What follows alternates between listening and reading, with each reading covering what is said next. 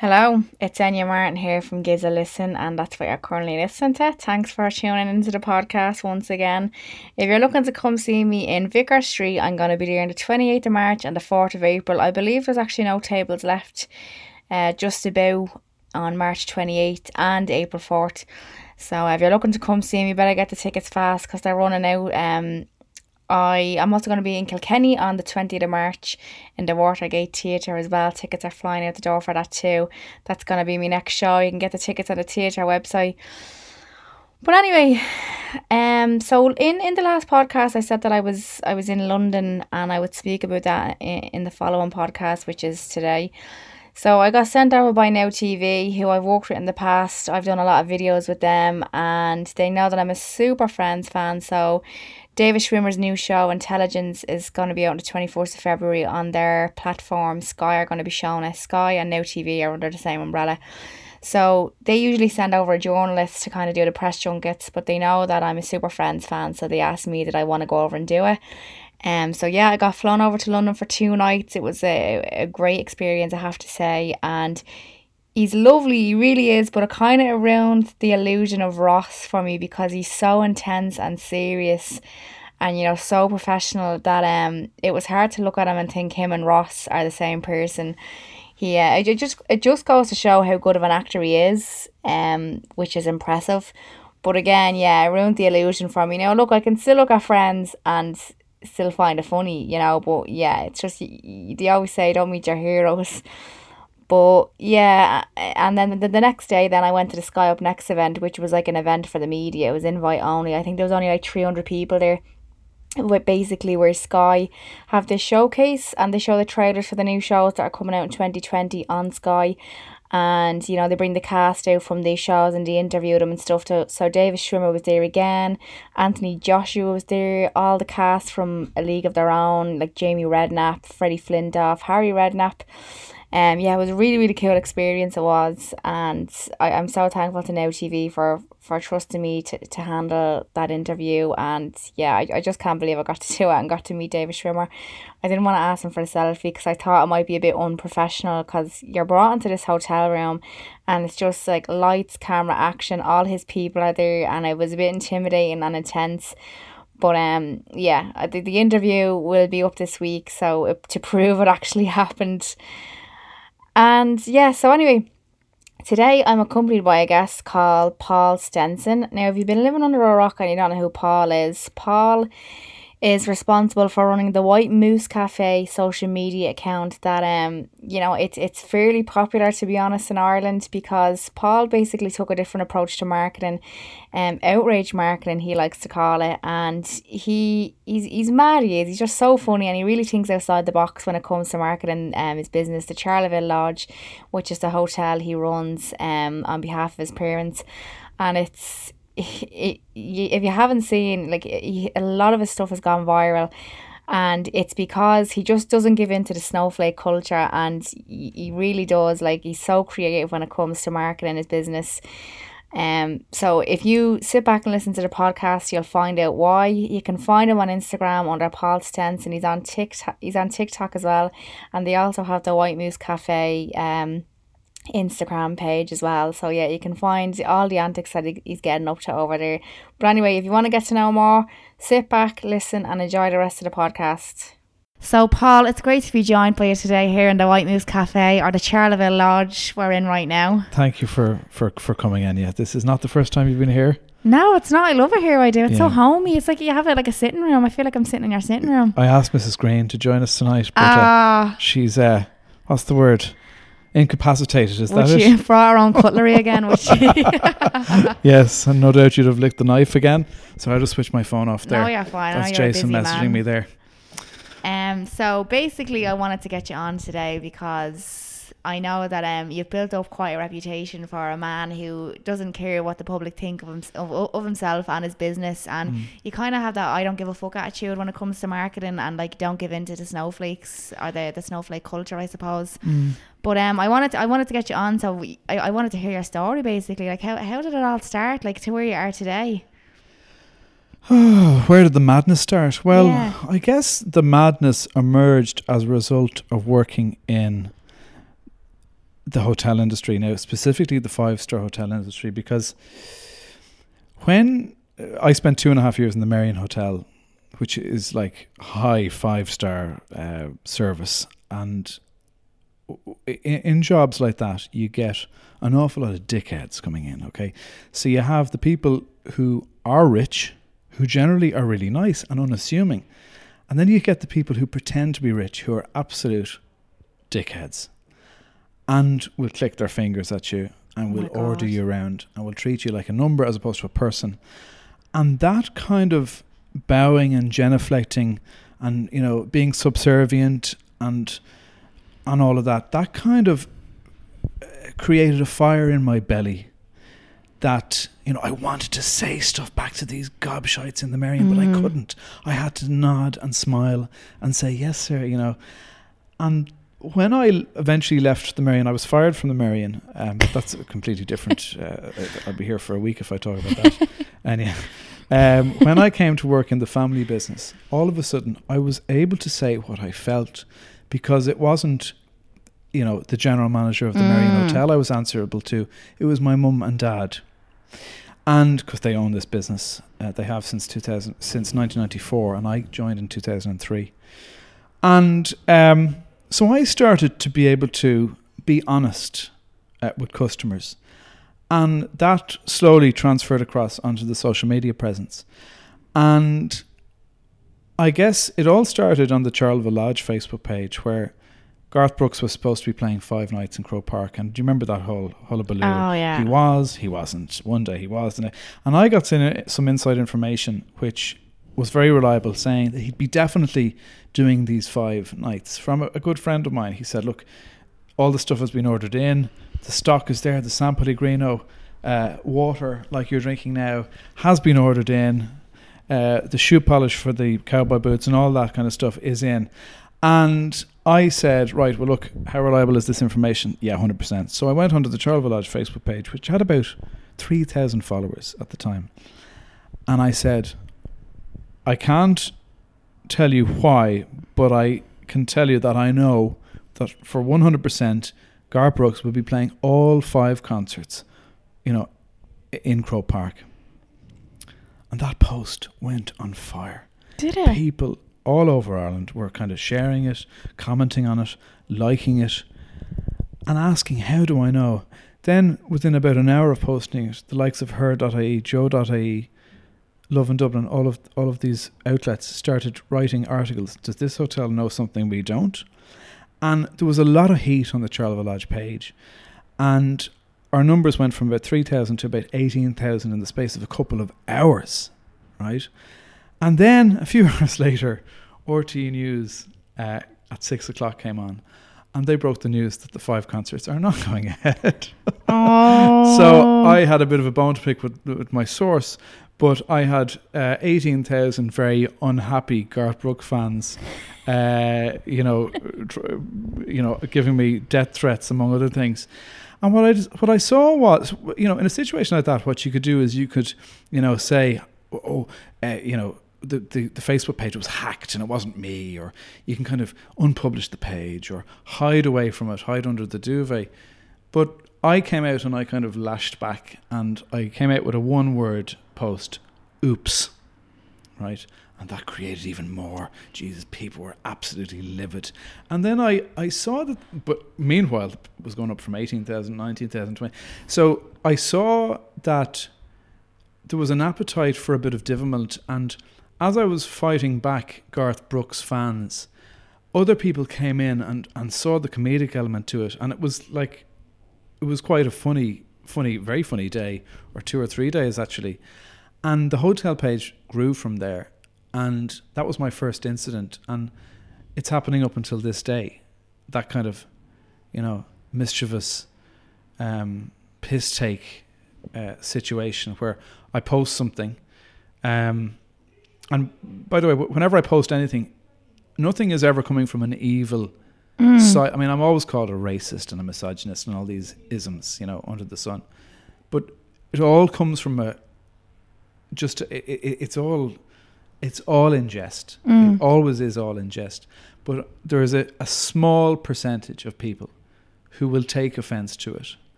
My most recent post, in which I put up a picture of a man in a boiler suit at reception saying that there's a group in from China, and I didn't say they were Chinese. I said they'd arrived in from China, so we've made some temporary adjustments to our uniform. You know, there was a lot of people who went mad thinking it was racist. I never said they were from actually Chinese. I later actually went on to clarify that they were from Finglas. They just arrived in from China. So the wording of all of these posts.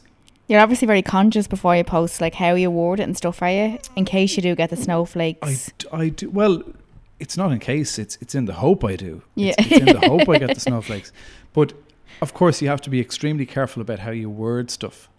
And so I was covered by saying a group from China has just arrived in. But like people, you know, lost their shit over that post. 90% of people found it amusing, got a laugh out of it. I think we live in a day and age where laughter is extremely important. And I think that if all of us were to carry on like that small minority getting offended by everything, I mean, depression would be 10 times worse than it is. Like, we're all very depressed in this day and age, and you know, and it's legitimate. But if we see the world as a place where we get offended by the most minor jokes that we see, is it any wonder we're all going to be down in ourselves? You know. So I think humor will always win, and other places, like for example, I know that Bernard Shaw put up a post about 6 months ago. They were bullied into removing it a few days later by that small minority. Mr. Tato, when Gay Byrne died, they put up a sad, you know, Mr. Tato with a sad face saying "R.I.P. Gay." They were bullied into removing that by because they were exploiting the situation. Well, no, just by people taking offence, because there will always be someone who'll take offence to something. We here will never ever allow anybody to bully us into submission, especially when the root of what we do is purely to make people laugh and smile in a world where there's not enough laughter and smiling. It's true. And I mean, I have to say, and it's the businesses that post or tweet things that are out of like ourselves, kind of out of the ordinary, and you know, taking the piss. Like Burger King do it all the time, and like you know what? They're the tweets I remember. That's the type of advertising I remember. Do you know what I mean? I hate, because brands come to me all the time, and like a lot of them like are just so play it safe. We can't say this, we can't say that, we can't. I remember I made reference to like drinking alcohol, and they were like, oh no, just in case someone suffers from alcoholism. Like, there's a lot of brands out there who are just afraid to kind of... There are people who suffer from alcoholism like me who have a sense of humour. Yeah. Do you know what I mean?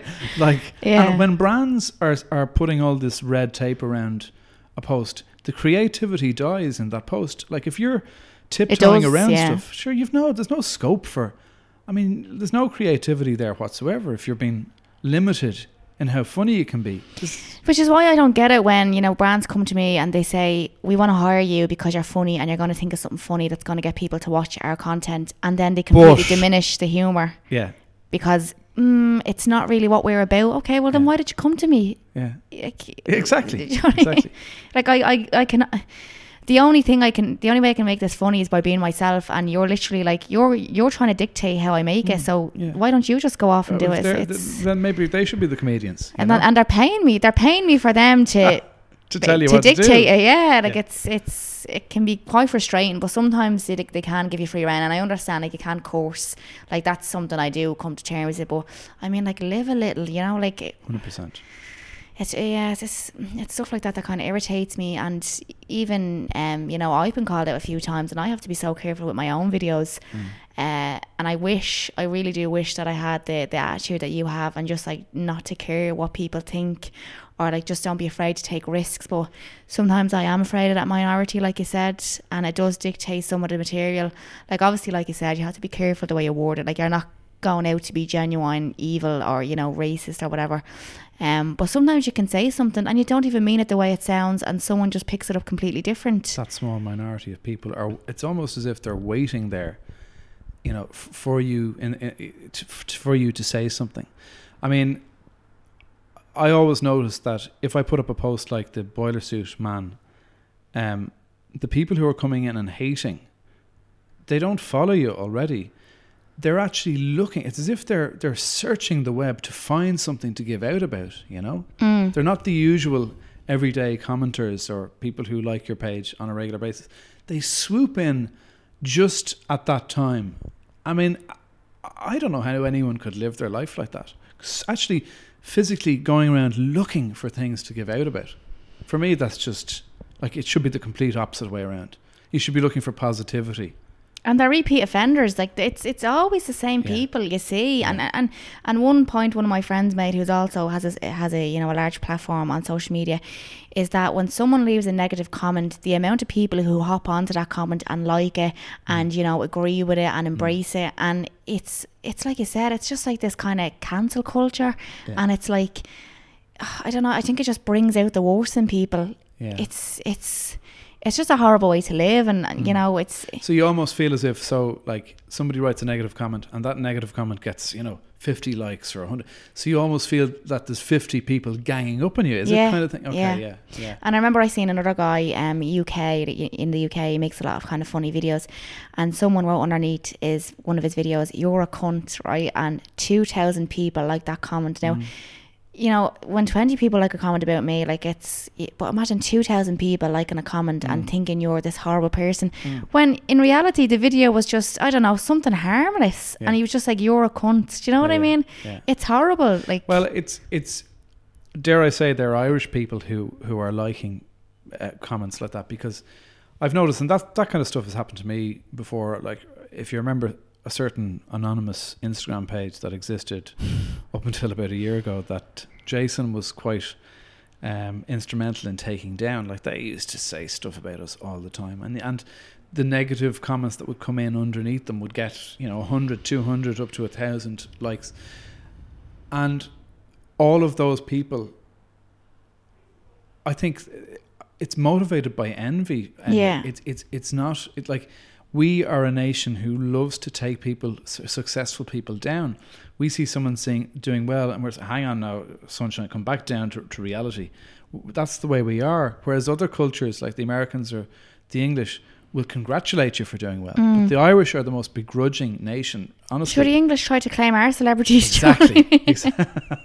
Exactly. And just the thing with the like and the negative comments, these are the people who will say, "I would never be able to write something like that underneath someone's post. I just keep scrolling," but they would like a comment, and sometimes they feel like, "Oh, it's not that bad. I've only liked the comment. I haven't actually like typed out something and, like, you know, insulted this person," as if it's kind of like a bit better, and it's not. But it's not. It's still, you're agreeing with what that person is. You're agreeing with the original comments. The sentiment is the same. And there's plenty of people on social media, and I'll scroll and I'll be like, "Oh, he's a fucking idiot," but I'll just think it to myself, and I'll just keep scrolling. But what I would tend to do to any really nasty comments like that is I would reply with humour.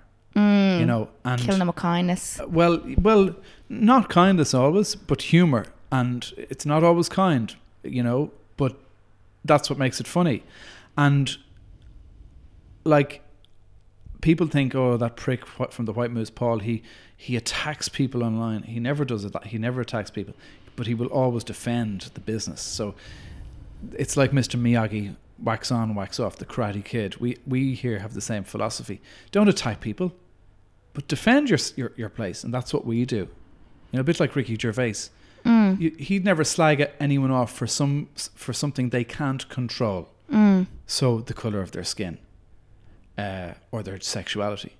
But he might slag people off for, you know, being vegan, because that's well within their control, you know, like people being vegan. They can choose not to be vegan. Do you get me? So I'm a bit like that as well. So I'll have a poke at vegans, but not for no reason. You know, I'll, like that vegan war that we were involved with, there was a reason why why that started, and that was because, and I don't want to get into, because I know people might have already heard about this before, so I'll make it short and sweet. But when the couple came in, and the husband or the boyfriend was a meat eater, he ordered a full Irish breakfast, and then she said, well, I'm vegan, what have you for me? She was German, they were German, and I said, well, look, we'll do you a vegetarian breakfast, you know, mushrooms, hash brown, grilled tomato, blah, blah, blah. Is that all? And she had this miserable face and this kind of sense of entitlement, as if she was the only person in the world. So I put up the post on the Facebook page saying, attention vegans, please don't waltz into the White Moose Cafe and look at us as if we've 10 heads, when there aren't 50,000 items on our menu that suit your idiosyncratic dietary requirements.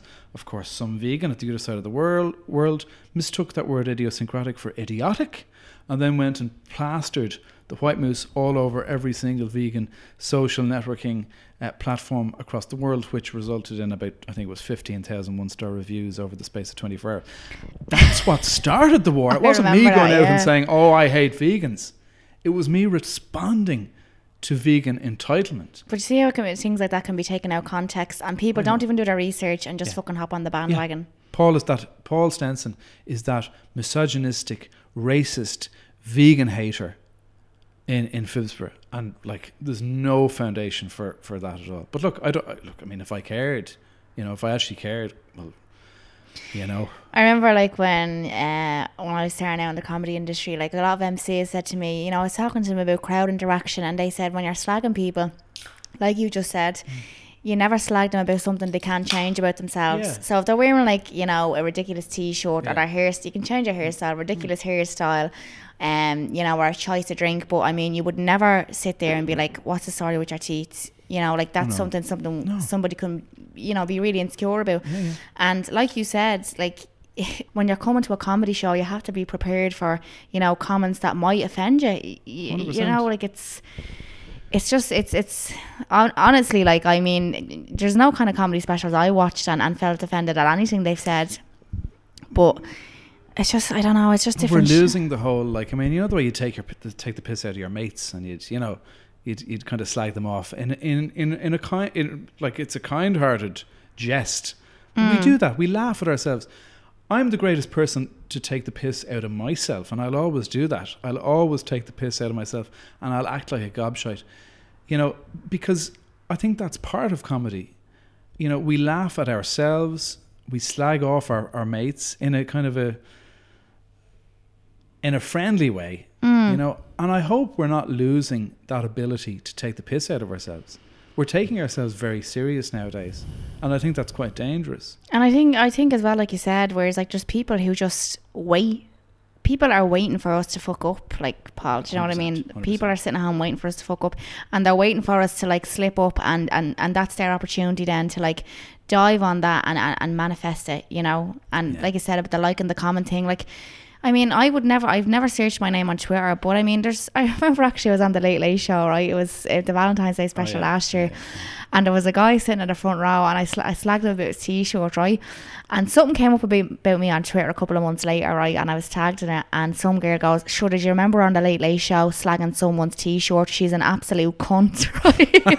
And I mean, if that's the worst thing I've done in my career, like, I'm doing well, like slagging someone's t-shirt, like if that's going to be my downfall, like I can imagine, you know, it's just, this is what people are getting upset about. And I just kind of laughed when I looked at it. And then you have people as well, like, texting me, like, I don't know, someone says something about you, and all of a sudden you have loads of people send you direct messages, you know, didn't even do their research, you're this, you're that, and it's like, have a lovely Christmas, you know, and kill them with kindness. And you'd be surprised with the amount of people who reply being like, love your videos, have a nice one as well. It's like sometimes they just want a response, isn't it? Yeah. We, you know, in my outrage marketing talks, there's a section on answering people back, and I do think answering negative comments back with humour is a good way of actually increasing the organic reach of a post. But sometimes I don't want to have to do it, because I think the best way to reply sometimes is to just not reply. Silence is the most stinging reply sometimes, and ignoring people. Direct messages I get on Instagram, I rarely get back to them, to be honest with you, unless they're in my friends. I don't really get back to them, but I get my fair share of negative and positive direct messages. It's it is a fine line. Whenever I get like positive messages, I always kind of, 99% of the time I get back to them. But when it's an actual nasty DM, I'm like, why would I give my time to this person? It's I'm not going to achieve anything from it. And actually, just moving on there to another kind of thing I remember about yourself was when was it a YouTuber contacted you about getting a free room in your hotel, and that like went super viral, didn't it? I mean, there was media in America reporting on that, wasn't there? Yeah, so the reach of that event was 800 million people for the White Moose. She who shan't be named, because I've never named her before, ever named her. She got a reach of 2.1 billion, so just under a third of the world's population. So like I remember receiving the email from her that morning, and I was sitting beside Jason in the bed, and I showed Jason this, and he was saying, just ignore. And I was like rubbing my hands, were you joking? And so big opportunity. Yeah, like it was addressed to somebody by the name of Hi There, not even Dear Paul or Hi Paul. As if it was like a chain mail. Yeah, sent around to hotels all over Dublin, in the hope that somebody somewhere would be gullible enough to take her up on her offer of 5 free nights over the Valentine's weekend in return for a mention in her YouTube video and a post. Then she went on to brag about how many followers she had, blah, blah, blah, blah. How many had she actually got at that stage? So she had 87,000 on her YouTube, on her Instagram. And I basically made my reply to her public, and I just basically told her to piss off. But I, asked her questions like, the room she stays in, who's going to pay the housekeeper to clean it? The breakfast she eats, who's going to pay for that breakfast? The water she uses when she showers, the heat that's needed to heat the room. Who's going to pay for all this?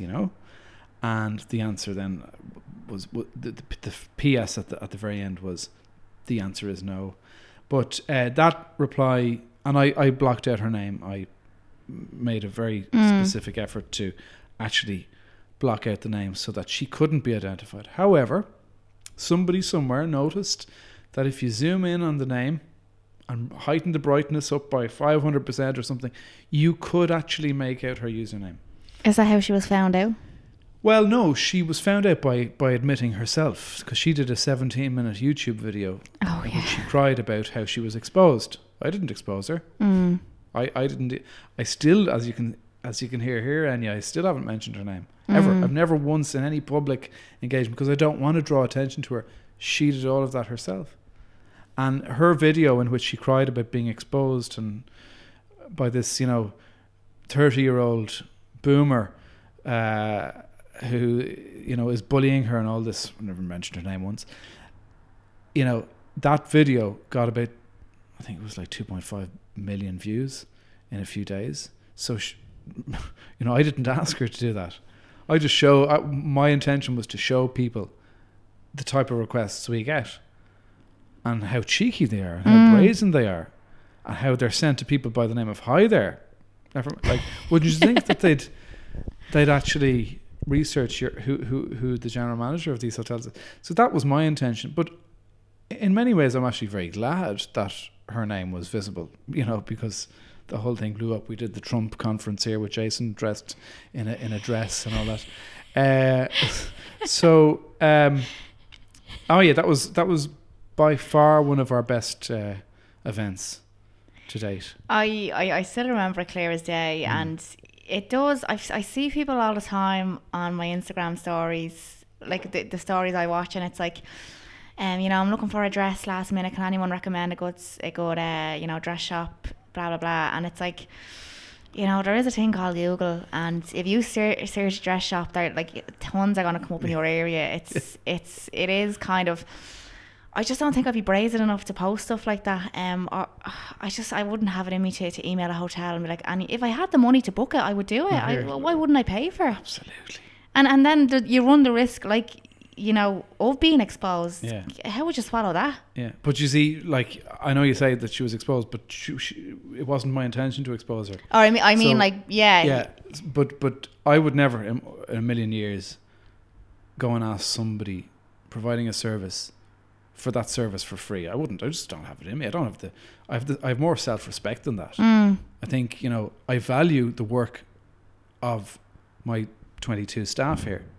You know, I think they're all, we treat them like family.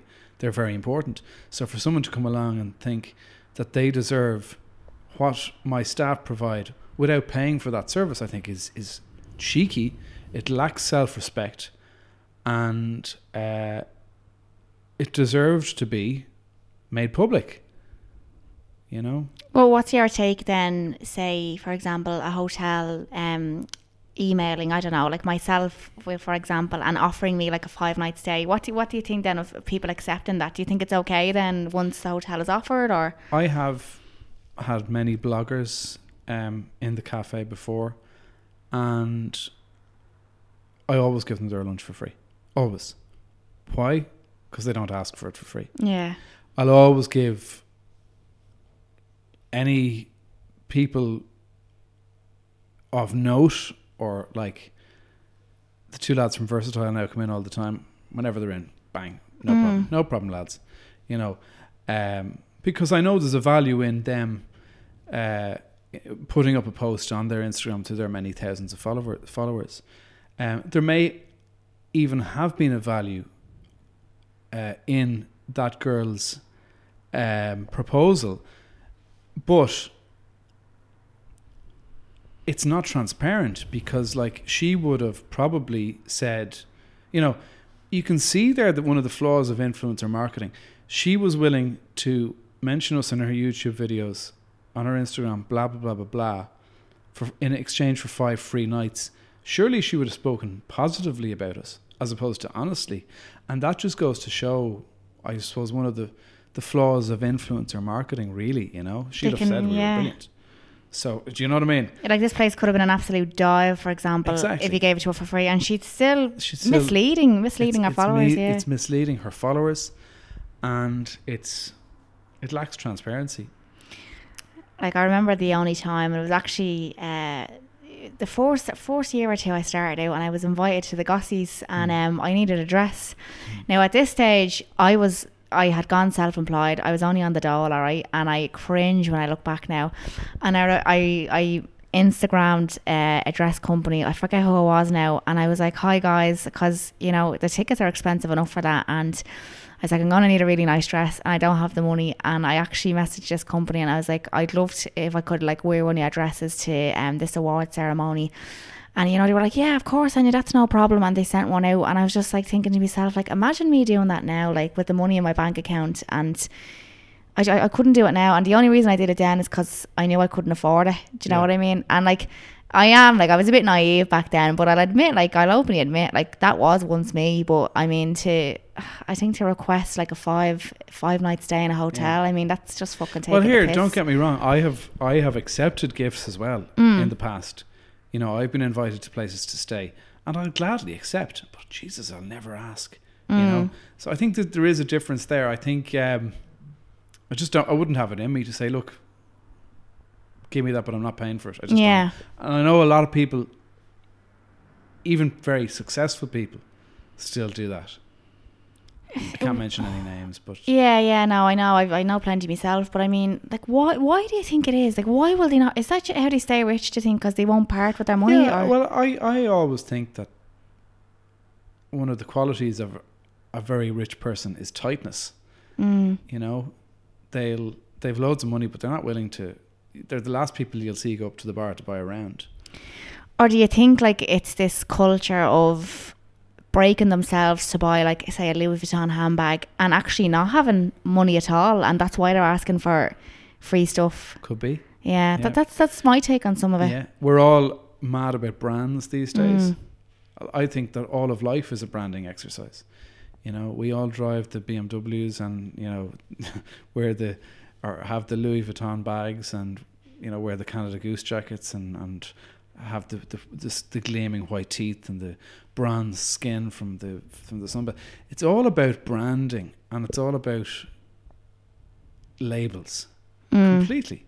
And we all love to have these labels because we're all showing off what we have to our peers, yet there mightn't be a cent in our bank account, you know. That's what I'm saying. And it comes back to the people who would have gone to the Marion Hotel that would have clicked their fingers. These people with no money, but pretending that they have money. And they were the people I hated. They drove me insane, and that they were the root of my madness, I guess. Entitlement, like. Well, no, not entitlement, but pretentiousness. Pretending that they have money when they actually don't. And that's very, very fake, you know. What was your position in the Marion Hotel? So I started in the Marion it was my 4th year placement. I started as a private dining supervisor, so fancy way of saying conference and banqueting. I was a supervisor until one morning about 3 weeks after I started, where I came in pissed drunk at about 5:30 in the morning. I was serving Americans and there was nothing right. I was just coming from a night out. This is back in my heavy drinking days. And I basically walked off. I walked out. I got my pager, shoved it on the desk, took off my uniform into the locker, put on my clothes, and walked out without saying anything to anybody. I can go into that in more detail, but like it's another day's work. But that was my position, and then I was fired, and I was suspended from college for a year, and I pleaded with the Marion and the college to reinstate me, and about 2 weeks later I was reinstated in the Marion, having gone through so many different meetings with the general manager, the HR manager, blah blah blah blah, and they said that they'd take me back, but I'd be put in an area of the hotel that's away from any human contact. So I was made a switchboard operator, and I wasn't, dealing face to face with any customers. Treating you like a prisoner, nearly, weren't they? Well, maybe they were right. I don't know. I was a loose cannon. Yeah. But to even consider rehiring you after that, well, exactly. Yeah. But it was very out of character, and I'd been an exemplary employee. And I was there from the Shannon College of Hotel Management, so I kind of let them down as well. But yeah, I was taken back in as a switchboard operator, worked in Switch for about 2 weeks, and then I was brought up to the reception desk. So I was back allowed to interact with humans again. And worked in reception for a while, then moved over to the bar, number 23 cocktail bar, which is where I met all these fakers. Oh, really? Yeah. Would you actually have people clicking their fingers at you? Yeah, you would. In 5-star hotels, yes. You wouldn't hear, because if they clicked their finger at me, I'd put their hand in a deep fat fryer. You wouldn't have it here in a 3-star place like ours. But in the Marion, because it's tolerated in a 5-star hotel, because the guest is king, if somebody clicked your fingers at you, you'd have to, yes sir, okay sir, I'll be over now. You wouldn't. Because of the money that they're paying to stay there? Well, no, it's just you're working in a 5-star hotel. This is the way you behave. This is how you dress in this uniform. You have to be shaven. Your shoes must be polished. It's a bit like an army. You're nearly like a robot, aren't you? You are. Well, you are. That's a very good way of putting it. You're like a robot. You're like a number. How do you keep up that charade? It's quite dehumanizing, and it's what led to my madness, and what led to, I guess, my outspokenness and the way I carry on these days. And now you're making kind of a business out of it. You go around and give presentations to businesses. Outrage marketing, is that what you call it? Yeah. Basically, like how to take a leaf out of your book. Do you get many inquiries? Oh yeah, all the time. Yeah. People ask me when my next. And yeah, it's a bit like a show, to be honest with you. It's a bit like a comedy show, to be honest with you. I love performing, and I'm on stage, and I go through the various different events. World War V, the vegan war, the doctor's note for gluten-free food, the BYOB, bring your own boob. Remember that, the corkage fee for breastfeeding mothers. Yeah. Of course, none of this. It's all just a joke. People are breastfeeding in the cafe, quite regularly. And vegans do come in, and the gluten intolerant even come in. And all these various different events, Bloggergate, etc. form a different section of my outrage marketing show, let's put it that way. And we look at videos and we look at, you know, some negative comments that I got and how I replied to them. And we talk about the whole notion that social media is a filtration system, and it is. You know, we use our social media presence as a way of filtering out miserable people. So if we put up whatever we do and people get offended by it, the chances are that they'll never set foot in our business. And if they're the type of people who get offended, they're the type of people who are miserable and negative and whingy and moany, and we don't necessarily want those people in. So we find that our 30 bedrooms and our 59 seats generally tend to be occupied by people who are happy, people who can have a laugh, people who know what we're up to. And that in turn ensures that our staff are happy, because all it takes is a miserable old cuntomer. A cuntomer. That's a no one. to bring down the mood of the team. If you don't have a team, like if the team were to get up and walk out of this hotel, it's no longer a hotel, it's a building. So the team is all we have, really, you know.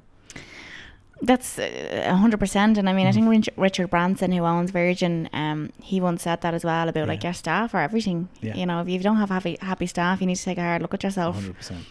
How do you deal though with people who do come in, like they haven't got a clue who you are? And I know you actually make a lot of videos about this and stuff, like some of which I've been in, and I think it's absolutely gas. And again, it's the stuff like that you remember when it comes to, like, you know, hotel advertising. I think me and Jen Hannon were being dragged out of a room in body bags. Like, we were just, do you remember that video? Right, yeah. It was just, how could I forget? And that was like your intro video for like the guys, like for people who are staying in their rooms and they turn on the TV. Was that what it was? Is it still there? If you go into any of the rooms now and you put on channel 101, you'll see that video. But how do you deal with people who like have never heard of you, and you know they're probably just staying here one night while they're passing through Dublin, and like they see all, like, because you know if you haven't been into the Charleville Lodge, like there's just loads of funny things all around the building that just, like, you know, don't be fucking complaining, you know, over X, Y, and Z, and just really funny stuff. And well, I think what we do is we take preemptive action. So there's a sign at the very front gate there, and you have to see it. It's like smack bang on your face when you walk in, and it's a warning sign, and it says, customers with no sense of humour are advised to enter at their own risk. Management will not be responsible for hurt feelings. And that, once people read that, like, they either proceed and come in knowing what this place is about, or they just turn away and walk away, you know. That would intrigue me though. If I would want to go in and be like, what is this mysterious place? Yeah, well, it works. And then they come up to the second sign if they're coming into the cafe, they see the no asshole sign, and now they know, right, okay, I'm getting a clear picture of what's going on here. And then they come in and they see like signage all around the cafe. If they somehow miss the cafe entrance and come around from the car park, they'll see all of the murals, the fantastic murals by Neil O'Dwyer. But they'll see a please don't complain sign. They'll see a trespassers will be prostituted sign. So not many people see that, because people automatically think the prostitution sign says prosecuted, but it doesn't. There's all these subtleties around that will contextualize the hospitality that you'll receive when you come in here. So I think people are kind of half expecting to see madness on the TV. So you'd be surprised. Not many complaints. Really? Yeah. What about like the typical ones, like, you know, like typical hotel complaints, like, you know, why isn't there this in the room, or, you know, I wasn't told this was going to be a charge, or something like that. Like, how do you deal with, like, do you deal with them like in a professional manner, or like at some stages we tell those people to fuck off? Yeah. No. And yeah. Or is like, we deal with it. Yeah, I mean, like, does it get to a point where, like, how can you complain over something like this? Like, this is just ridiculous. No. Like, at one stage there was a hairdryer or like a kettle being robbed from the room, wasn't there? No, what happened that night was there was a couple in the room, and they removed the fuse from the plug of the kettle, and they removed the fuse from the plug of the hairdryer, and then came down the next day saying, sorry, my hairdryer and my kettle didn't work. I want 50% off the bill. Or I think it was, I'm not paying for the room or something like that. It was something along the lines of, yeah, these services in the room didn't work. I'm not paying for it. And in situations like that, where the customer is wrong, we will make them pay. Yeah. You know, but if a customer checks into a room and the TV isn't working, or the hairdryer genuinely isn't working, and it's a genuine issue, that's normal then. Yeah, we will do whatever we can to rectify their grievance. However, what sometimes happens is you'll check into a room and there'll be something wrong. Let's say the radiator isn't working or something. Let's just say the radiator is working. There's no heat in the room. And they'll arrive on a Monday, let's say tonight, and they're checking out on Wednesday morning.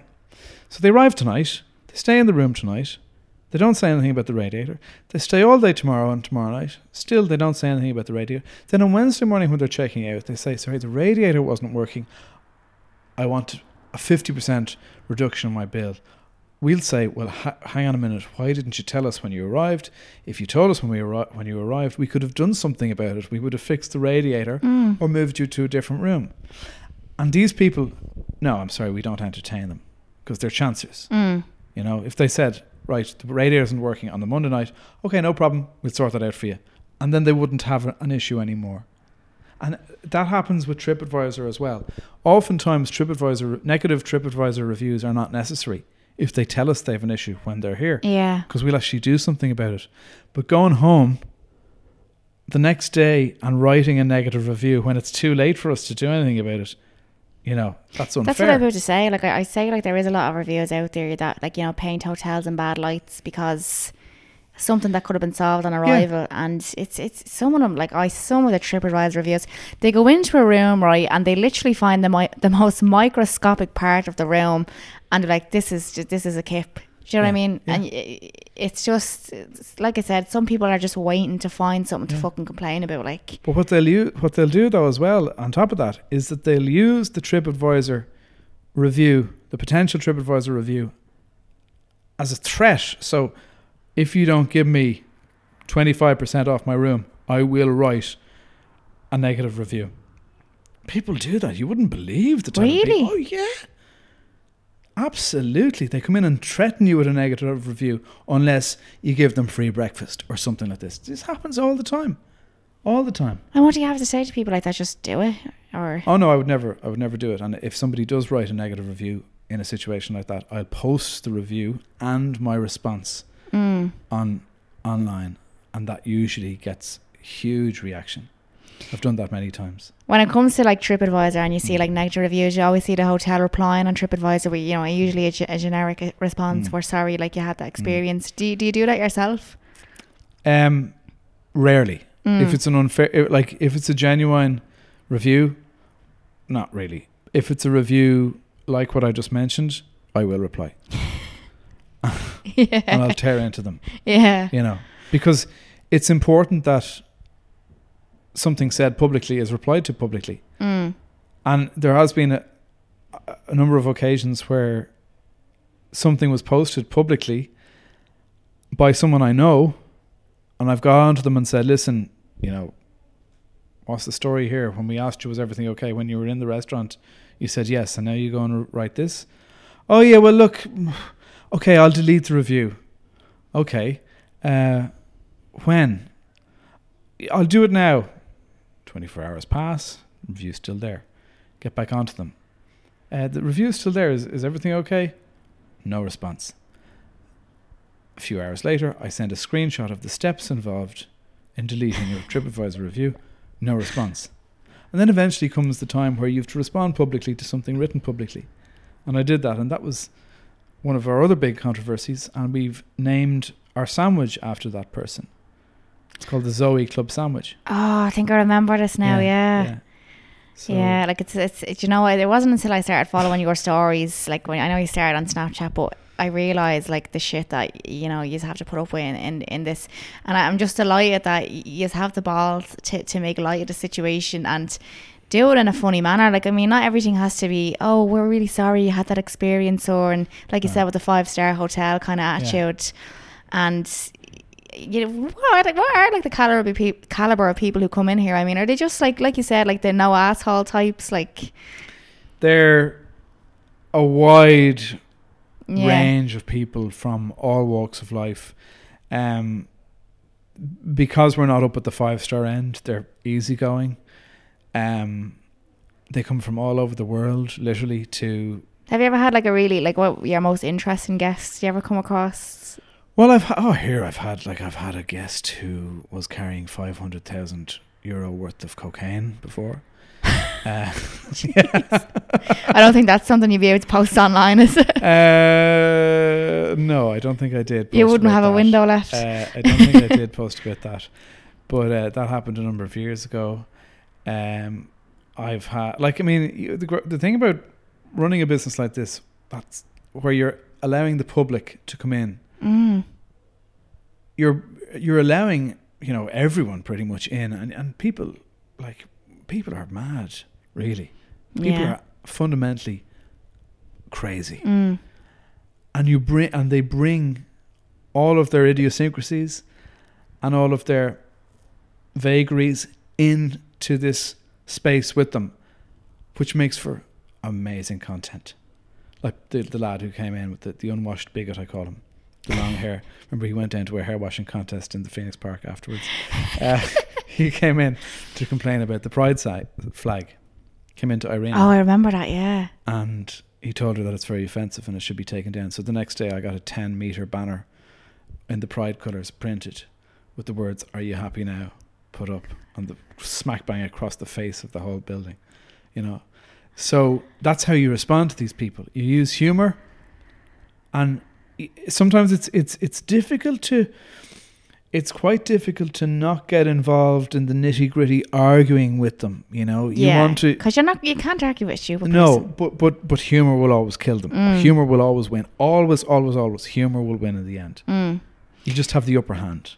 Like I find, you know, sometimes I struggle with creativity when it comes to videos, but you could have a new idea every day with the incidents that you come across. Yeah, but that's not down to me, Enya. That's down to the fact that, you know, this is a hotel where every day, no 2 days are the same. Exactly, and like every day something.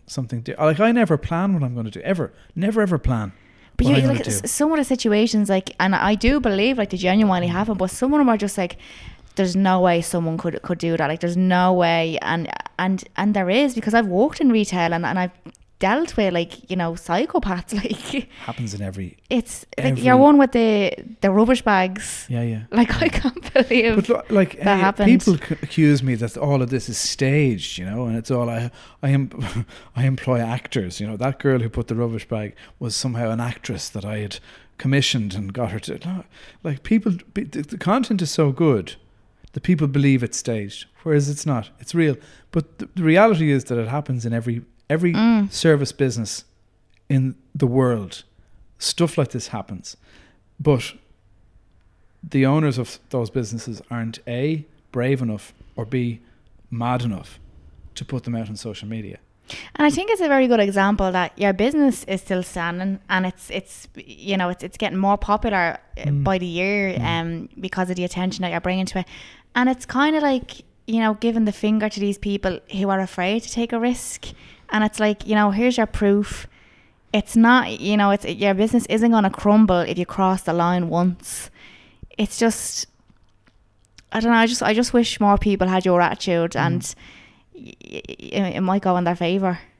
Well, yeah, again, they're not brave enough or mad enough to do. Yeah, you do, to do what I do, you have to have an awful lot of bravery and madness. And madness more importantly than bravery. Some businesses, like you said, Burger King have a specific social media. Wendy's as well in the States. I know Aldi at one point was beginning to get a bit sassy, you know, with the Twitter. Whole I remember when the snowstorm, was it? Yeah. When they were robbed, they said something I think we had another storm like months later, and they kind of brought attention to it again, and it was just hilarious. Like it went viral, you know, and they didn't offend anyone when they said it. But I mean, like it's stuff like that when a business or a company just kind of like thinks outside the box. Yeah. Well, you'll never go viral unless if you play it safe. Yeah. You have to push the boundaries to go viral. Like normality is not viral, you know. Madness and creativity has the potential to be viral, though. And if there's any entrepreneurs listening at the moment, I think that's what they should take away. The key point they should take away from this podcast. Well, yeah, and like as Robin Williams, who was one of my idols, always said, you know, you're only given a little bit of madness. Don't lose it. You know. Yeah, and we'll finish on that one, Paul. Thank you very much. Thanks for tuning in, and I had a blast talking to you. And it was a pleasure. Come anytime. Anya from Kenya.